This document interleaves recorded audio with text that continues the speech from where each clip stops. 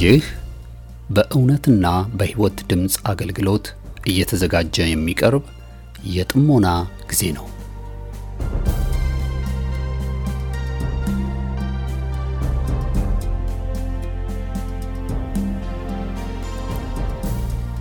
ጥሞና ወይም ተመስጦ በግል የሚደረግ ራስን ውስጥን የመመልከቻና የመመርመሪያ የጸጥታ ጊዜ ነው። ጴጥሮስ በሐዋርያት ሥራ ምዕራፍ 22 ቁጥር 17 ላይ በመቅደስ ስጸልይ ተመስጦ መጣብኝ ብሎ እንደተናገረውና በዚያ በተመስጦ ውስጥ እያለ መንፈስ ቅዱስ በጴጥሮስ ውስጥ የነበረውን የማይፈለገው ማንነት እንደቀየረለት ዛሬም ከዚህ በኋላ በመታደምጡት የጥሞና መልእክት እግዚአብሔር በቃሉ አልፎ እንደሚናገራችሁ ጌታን ተስፋ እናደርጋለን። ቀጣዩን የጥሞና መልእክት በጥሞና ያድምጡ። አሁን ወደ መልእክቱ።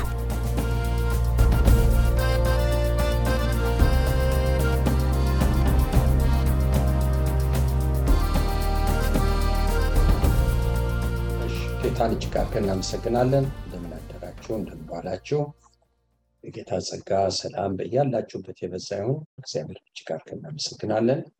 የጥሞና ጊዜያችን ነው ቆላስይስ መልእክት ምዕራፍ 3 ከቁጥር 12 እስከ 17 ያለው።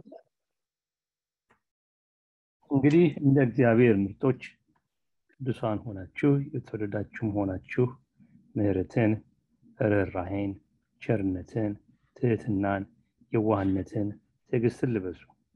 እርስ በርሳችሁ ትዕግስትን አድርጉ። ማንም በባልንጀራው ላይ የሚነቅፈው ነገር ካለው ይቅር ተባባሉ። ክርስቶስ ይቅር እንዳላችሁ እናንተ ደግሞ እንዲሁ አድርጉ። በእነዚህም ሁሉ ላይ የፍጻሜ ማሰሪያ የሆነውን ፍቅር ልበሱ። በአንድ አካልም ተጠራችሁለትን ደግሞ የክርስቶስ ሰላም በልባችሁ ይግዛ። የምታመሰግኑም ሁኑ። የእግዚአብሔር ቃል በሙላት ይኑርባችሁ። በጥበብ ሁሉ እርስ በርሳችሁ አስተምሩና ገስጹ።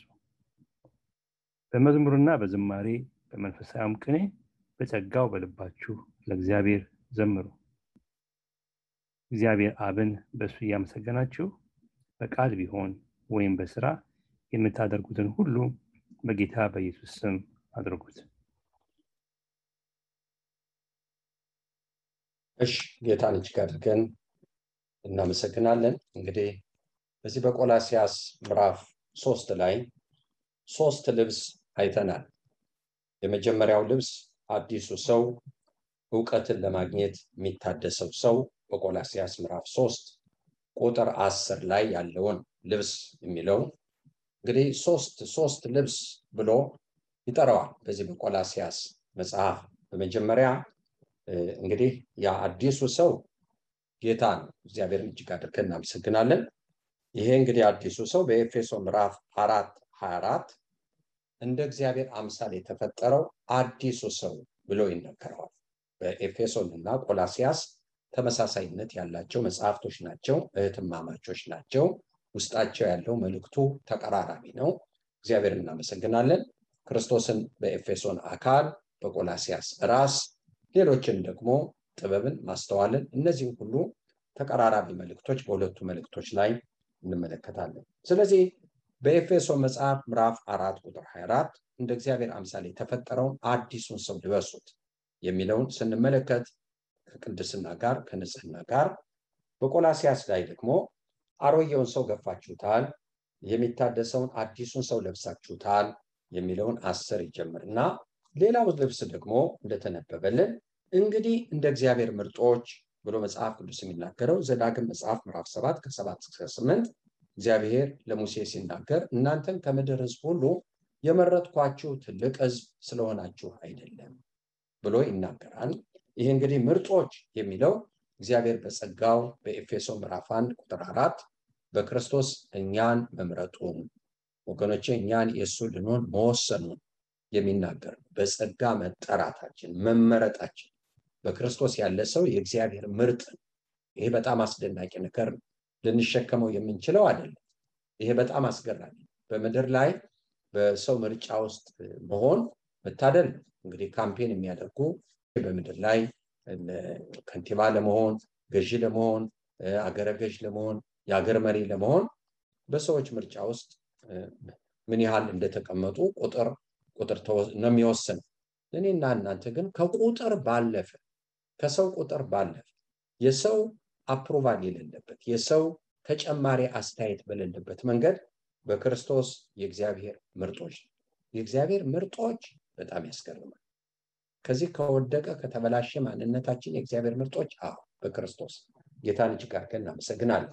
ስለዚህ እንዲህ ከሆናችሁ ቅዱሳን ሁናችሁ የተወደዳችሁ ሁናችሁ ምሕረትን፣ ርህራሄን፣ ቸርነትን፣ ትሕትናን፣ የዋህነትን ይሄ ባህሪ ነው። መጀመሪያ ባህሪ የሚኖረው ሰው ሲኖር፣ ሰው ከሌለ ባህሪ እንዴት ይኖራል? ስለዚህ እነዚህን የሚላቸው የመለኮት ባህሪ ይሄ ባህሪ ልበሱ። መቼስ ቢሆን ሁላችንም የምንለብሰው አንድ ልብስ ብቻ ላይሆን ይችላል። ወንዶች ከኔተር አለን፣ ሸሚዝ እንለብሳለን፣ ከላዩ ላይ ደግሞ ኮት እንለብሳለን፣ ከበረደ ደግሞ ካፖርት ወይ ዝናብ ልብስ እንለብሳለን። እነዚህን ስናያቸው ወደ 3-4 ልብስ ነው ያለን፣ ግን ለብሰናል። እግዚአብሔር እናመሰግናለን። ጳውሎስም የሚያስቀምጠው እንደዛ ነው። መጀመሪያ አዲስ ሰው ለብሳችኋል፣ የአዲስ ሰው ክርስቶስ ነው ይልና ይህን ከለበሳችሁ ዕውቀትን የሚያገኘውን አዲሱን ሰው ከለበሳችሁ የአዲሱ ሰው ልብስ ደግሞ ይሄ ነው፣ ራቁት አይደለም። ይሄ ነው የአዲሱ ሰው ልብስ። የአዲሱ ሰው ልብስ ቅዱሳን ሆናችሁ የተወደዳችሁ ናችሁ። ምሕረትን፣ ርህራሄን፣ ቸርነትን፣ ትሕትናን፣ የዋህነትን፣ ትዕግስትን ልበሱ። ይሄ ደግሞ ልብስ ይሁን፣ የአዲሱ ሰው ባህሪያችሁ ይሁን። አንዳንድ ጊዜ ልክ ነው፣ ዕውቀትን ለማግኘት የሚታደሰውን አዲሱን ሰው ለብሰናል። አማኞች ነን፣ አዲስ ፍጥረት ነን። ነገር ግን ሰው እኮ ራቁት መሆን ይችላል፣ ልብስ መልበስ ይችላል። ነገር ግን እነዚህ ባህሪያቶች የሉን ማለት ራቁት ነው። ራቁት ነን። ራቁት ያሳፍራል። ለሴት ልጅ ያሳፍራል፣ ለወንድ ያሳፍራል። ራቁቱን የሚሄደው እብድ ብቻ። በመንፈሳዊ ነገር ውስጥ ደግሞ እንደ እግዚአብሔር አምሳል ተፈጥሮ ህልውና ኑሮት አዲስ ተፈጠርን ማለት አዲስ ህልውና አለ። የአዲሱ ህልውና ክርስቶስ። ይሄ ከሆነ ይሄን ደግሞ ልበሱ። ልብሳችሁ ይሄ ነው። ቅድስና ነው ልብሳችሁ። ወገኖች ሆይ ምሕረት ነው ልብሳችሁ፣ ርህራሄ ነው ልብሳችሁ፣ ቸርነት ነው ልብሳችሁ፣ ትሕትና፣ የዋህነት፣ ትዕግስትን ነው ልበሱት። ይሄ ነው ልብሱ፣ ባህሪያችሁ ይሄ ነው ብሎ መጽሐፍ ቅዱስ ይናገራል። ይታያችሁ በእኔና በእናንተ መንፈሳዊ ሕይወት አማኝ ነኝ፣ ነገር ግን ይሄ ልብስ ከሌለኝ ከሰው ጋር የምኖረው በትዳር የምኖረው እንደ ወላጅ የምኖረው እንደ ባል የምኖረው እንደ ሚስት እንደ አማኝ እንደ ጎረቤት እንደዚህ ምን ይመስላል? እስቲ ተመልከቱ። ሰው ያለ ምሕረት ያለ ርህራሄ ያለ ቸርነት ያለ የዋህነት ያለ ትዕግስት ማን ይባላል? ምን ይባላል? እህቶችና ወንድሞቼ አንዳንድ ጊዜ ግራ ልናጋባ እንችላለን። ልክ ነው፣ አማኞች ነን። ስንጸልይ ሰዎች በጣም ሊያመሰግኑን ይችላሉ፣ ስናገለግል ሊያመሰግኑን ይችላሉ። ባናገለግልም ደግሞ በቤተክርስቲያን በቃ ድምፃችንን አጥፍተን ስንወጣና ስንገባ አይተው እሷ እንደው ዝምተኛ ናት፣ ዝምተኛ ሰው ነው ሊሉን ይችላሉ። ነገር ግን ይሄ የለን ግን። ስለዚህ መንፈሳዊው ነገር ሲያየን እግዚአብሔር ሲያየን ራቁት ብሎ ይጠራል። አለ ግን ራቁት ነሽ፣ አለ ግን ራቁት በቃ አለበስክ። ያሳፋሪ ነው፣ ያሳፍራል። ስለዚህ ነው ማንም ሀፍረቱ እንዳይገለጥ ነጩን ልብስ እንዲለብስ ጌታ የሚመክረን ይሄ ነው። ከዛ ቀጥሎ ይሄ እንግዲህ አንዱ ልብስ ነው። ከሁለተኛው ልብስ የመጀመሪያው ልብስ አዲስ ፍጥረት መሆናችሁ፣ ክርስቶስን በክርስቶስ መሆናችሁ። ሁለተኛው ልብስ የመለኮት ባህሪ እሱን መልበሳችሁ። ደግሞ ሶስተኛ ልብስ ይናገራል። እህቶችና ወንድሞች ይሄ ባህሪ ነው። ሶስተኛው ልብስ ደግሞ እኔ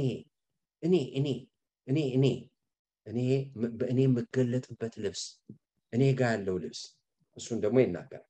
እርስ በርሳችሁ ትዕግስትን አድርጉ፣ ማንም በባልንጀራው ላይ የሚነቅፈው ነገር ካለው ይላል ያን የለበሰ ሰው ይቅር ተባባሉ። ላይ የለበሰውን ልብስ የለበሰ ሰው ችግር የለበትም። ካህን እኮ ልብሱን የለበሰው ሊፈርድ አይደለም፣ መስዋዕት ሊያቀርብ ሊያማልድ መካከለኛ ሊሆን። ይህን ያለበሰ ሰው እኮ ኃጢአትን ኃጢአት ነው አይልም አይደለም፣ ግን ፈራጅ አማላጅ ሊሆን አይችልም። በእግዚአብሔርና በሰው መካከል ሊቆም አይችልም። ባህሪ ሊሆን አይችልም። እህቶችና ወንድሞቼ ራቁት ነው፣ ለራሱም የለው። ከየት አምጥቶ ለሰው ይሰጣል? ሰው ለራሱ የሌለውን ለሰው ይሆናል? በፍጹም አይሆንም እህቶችና ወንድሞቼ። ስለዚህ የሚነቅፈው ነገር ካለው ይቅር ተባባሉ። ለምን? ክርስቶስ ይቅር እንዳላችሁ እናንተ ደግሞ ይሄን አድርጉት። እግዚአብሔርን እጅግ አድርገን እናመሰግናለን። ክርስቶስ ይቅር ብሎናል። ግን ይሄ ይቅርታ የእግዚአብሔር ባህሪ፣ ይሄ ይቅር የሚል የሚራራ የሚመር ባህሪ፣ የሚራራ ባህሪ ልብሴ ሆኗል። የመለኮት ባህሪው ልብሴ ሆነ፣ ለበስኩት። ይህን ከለበስኩ ለሰዎች ይቅር ማለት ይከብዳል? አይከብድም። እህቶችና ወንድሞቼ ይቅር እንዳላችሁ እናንተ ደግሞ እንዲሁ አድርጉ። በእነዚህ ሁሉ ላይ የፍጻሜ ማሰሪያ የሆነውን እንደገና ይናገራል። ፍቅርን ልበሱት። ፍቅር ይሁን ልብሳችሁ እህቶችና ወንድሞቼ። ስለዚህ የግል ህይወታችን ይሄ በምድር የምንኖረው ይህን የለበሰ ሊሆን ይገባል። ለዚህ ነው ጌታ በዮሐንስ ወንጌል ምዕራፍ 13 እርስ በርሳችሁ ብትዋደዱ ፍቅር ቢኖራችሁ፣ እርስ በርስ ፍቅር ቢኖራችሁ አሁን የሚለው እሱ ፍቅር አይደለም ማለት አዲስ ህይወት አለን ለብሰነዋል፣ እሱ ነው ወገኖቼ። አዲስ ፍጥረት ለመሆን የለበስነው እሱ ነው። እሱን ደግሞ ስንለብሰው ሁለተኛው ልብስ ከባህሪ ጋር ነው የለበስነው። ሶስተኛው ሰው እኛ ነን፣ እኔ ነኝ። እኔን መጽሐፍ ምን ይለኛል? ክርስቶስ እንደዚህ ከለበስክ አንተ ያ የታደስከው አንተ የተለወጥከው አንተ እኛለሁ የምትለው አንተ ወይም አንቺ ፍቅርን ልበሽ። ይሄ የፍጻሜ ማሰሪያ ምን ማለት ነው?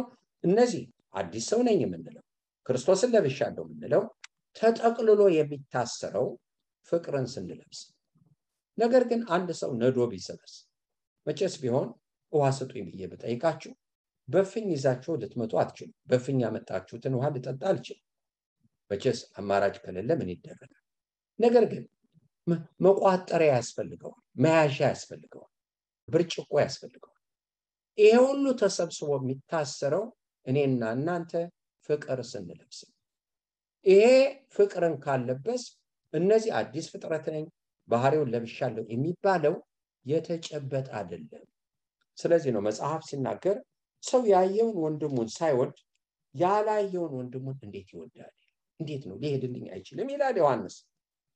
ነገር ግን ወንድሙን የሚወድ ይላል በፍቅር የሚኖር በእግዚአብሔር ይኖራል። በምን የሚኖር? በፍቅር የሚኖር በእግዚአብሔር ይኖራል፣ እግዚአብሔርም በሱ ይኖራል። አንደኛ ዮሐንስ 4:17 እንደዚህ ይናገራል። ስለዚህ ሰው ያየውን እግዚአብሔር ሳይወድ ደግሞ ያላየውን እግዚአብሔር እንዴት ወዳለሁ ይላል። ስለዚህ ምን ማለት ነው? መቋጠሪያ የለው። ውሃም በእጅ ይዞ ለሰው ለማቀበል ፈሶ ያልቃል። ልክ ነው፣ ውሃ ነው የያዛችሁት፣ ግን የሚጨበጥ አይደለም። አለቀ፣ ዋጋ የለው።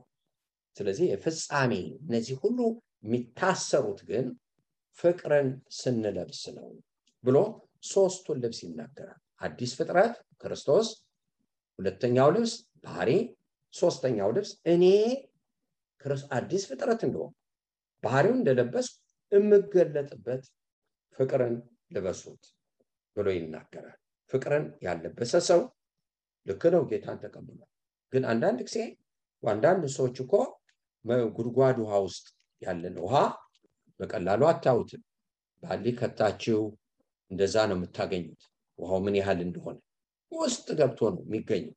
አንዳንድ ጉድጓድ ውሃዎች 100 ሜትር፣ 50 ሜትር፣ 20 ሜትር፣ 30 ሜትር እንደ ውሃው ቅርበት ይወሰናል።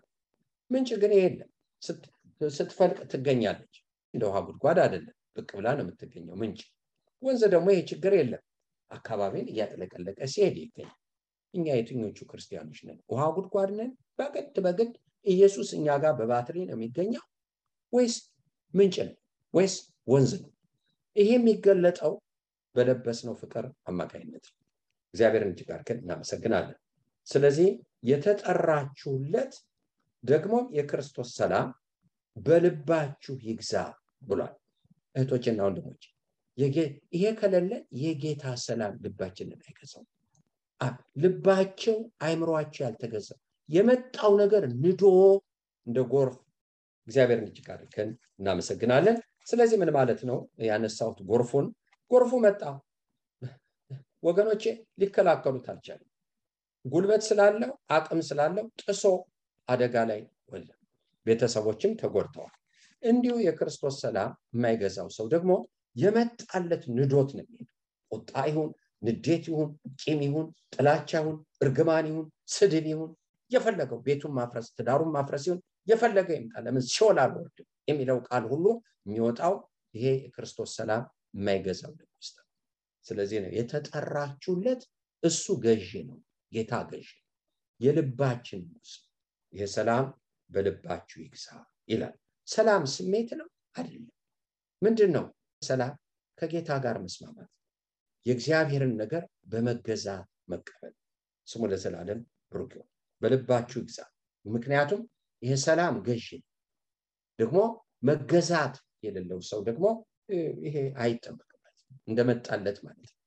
የመጣለትን ሁሉ የሚያደርግ ማለት ማይገዛ ማለት ነው። ወይም ብቻውን አስቦ ብቻውን የሚያደርግ ሰው ማይገዛ ሰው ማለት ነው። ዛሬ ይሄ ባህል አለ።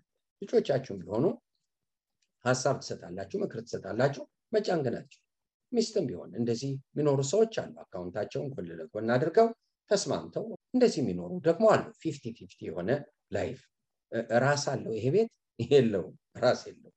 እህቶችና ወንድሞች እና ይሄ አሳዛኝ ነው። እንደዚህ አይነት ኑሮ አንኖርም። የእግዚአብሔር ቃል የምታመሰግኑ ሆኖ የክርስቶስ ሰላም ይግዛችሁ ይልና የምታመሰግኑ ሆኖ እግዚአብሔር ይመስገን የእግዚአብሔር ቃል በሙላት ይኖርባችሁ። አለበለዚያ አይምሮአችን አይቀየርም፣ ባህሪያችን አይቀየርም። እህቶችና ወንድሞቼ ልባችን አይቀየርም።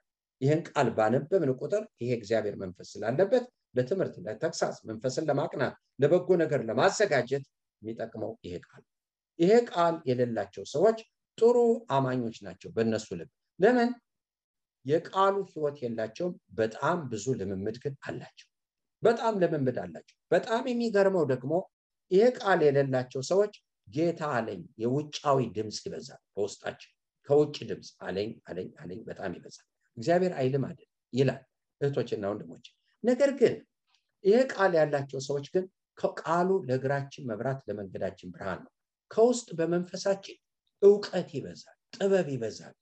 አለኝ አይደለም የሚበዛው፣ ከውስጥ ዕውቀቱ አለን፣ ጥበቡ አለን። በቃ የክርስቶስ አይምሮ፣ የክርስቶስ ልብ፣ የእግዚአብሔር አይምሮ አለን። የእግዚአብሔር አይምሮ የክርስቶስ ልብ። ይሄ ቃል ህይወታችን ውስጥ ስለሚያበራ ጌታን እጅግ አድርገን እናመሰግናለን። በጥበብ ሁሉ እርስ በርሳችሁ አስተምሩ፣ ገስጹ፣ በመዝሙር በዝማሬ በመንፈሳዊ ቅኔ በጸጋው በልባችሁ ለእግዚአብሔር ዘምሩ። እግዚአብሔር አብን በእርሱ እያመሰገናችሁ በቃል ይሁን ወይም በስራ የምታደርጉትን ሁሉ ለጌታ በጌታ በኢየሱስ ስም አድርጉት። ጤነኛውን ህይወት ይሄ ሶስቱ ልብስ ሲለበስ ይሄን ህይወት እናየዋለን። በዚህ ሁኔታ ያላችሁ ሰዎች ህይወታችሁን ቸክ ብታደርጉ ባሎች ልትሆኑ ይችላላችሁ። ለጌታ ካልተገዛችሁ እህቶችና ወንድሞቼ ከስራችሁ ያሉትንም የምትገዙት በኃይል ይሆናል። ጥሩ አይደለም። ሚስቶችም እንዲሁ ፈትሻለን። እግዚአብሔርን እጅግ አድርገን እናመሰግናለን። ጌታ ይባርካችሁ።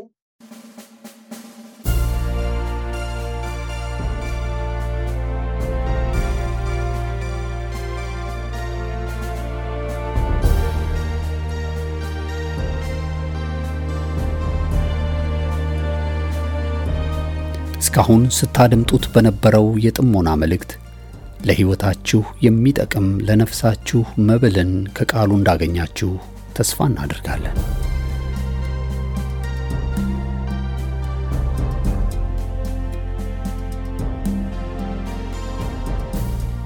ማንኛውም መንፈሳዊ የሆነ ጥያቄዎችን ሊያጋሩን ፈቃደኛ ከሆኑ ከዚህ ቀጥሎ በማሳወቀው የስልክ ቁጥር በጽሁፍ ወይም ድምጾን ቀርጸው ቢልኩልን ምላሽን ያገኛሉ። ለአሜሪካ የስልክ ቁጥራችን 2157820848 ሲሆን የካናዳው ቁጥራችን ደግሞ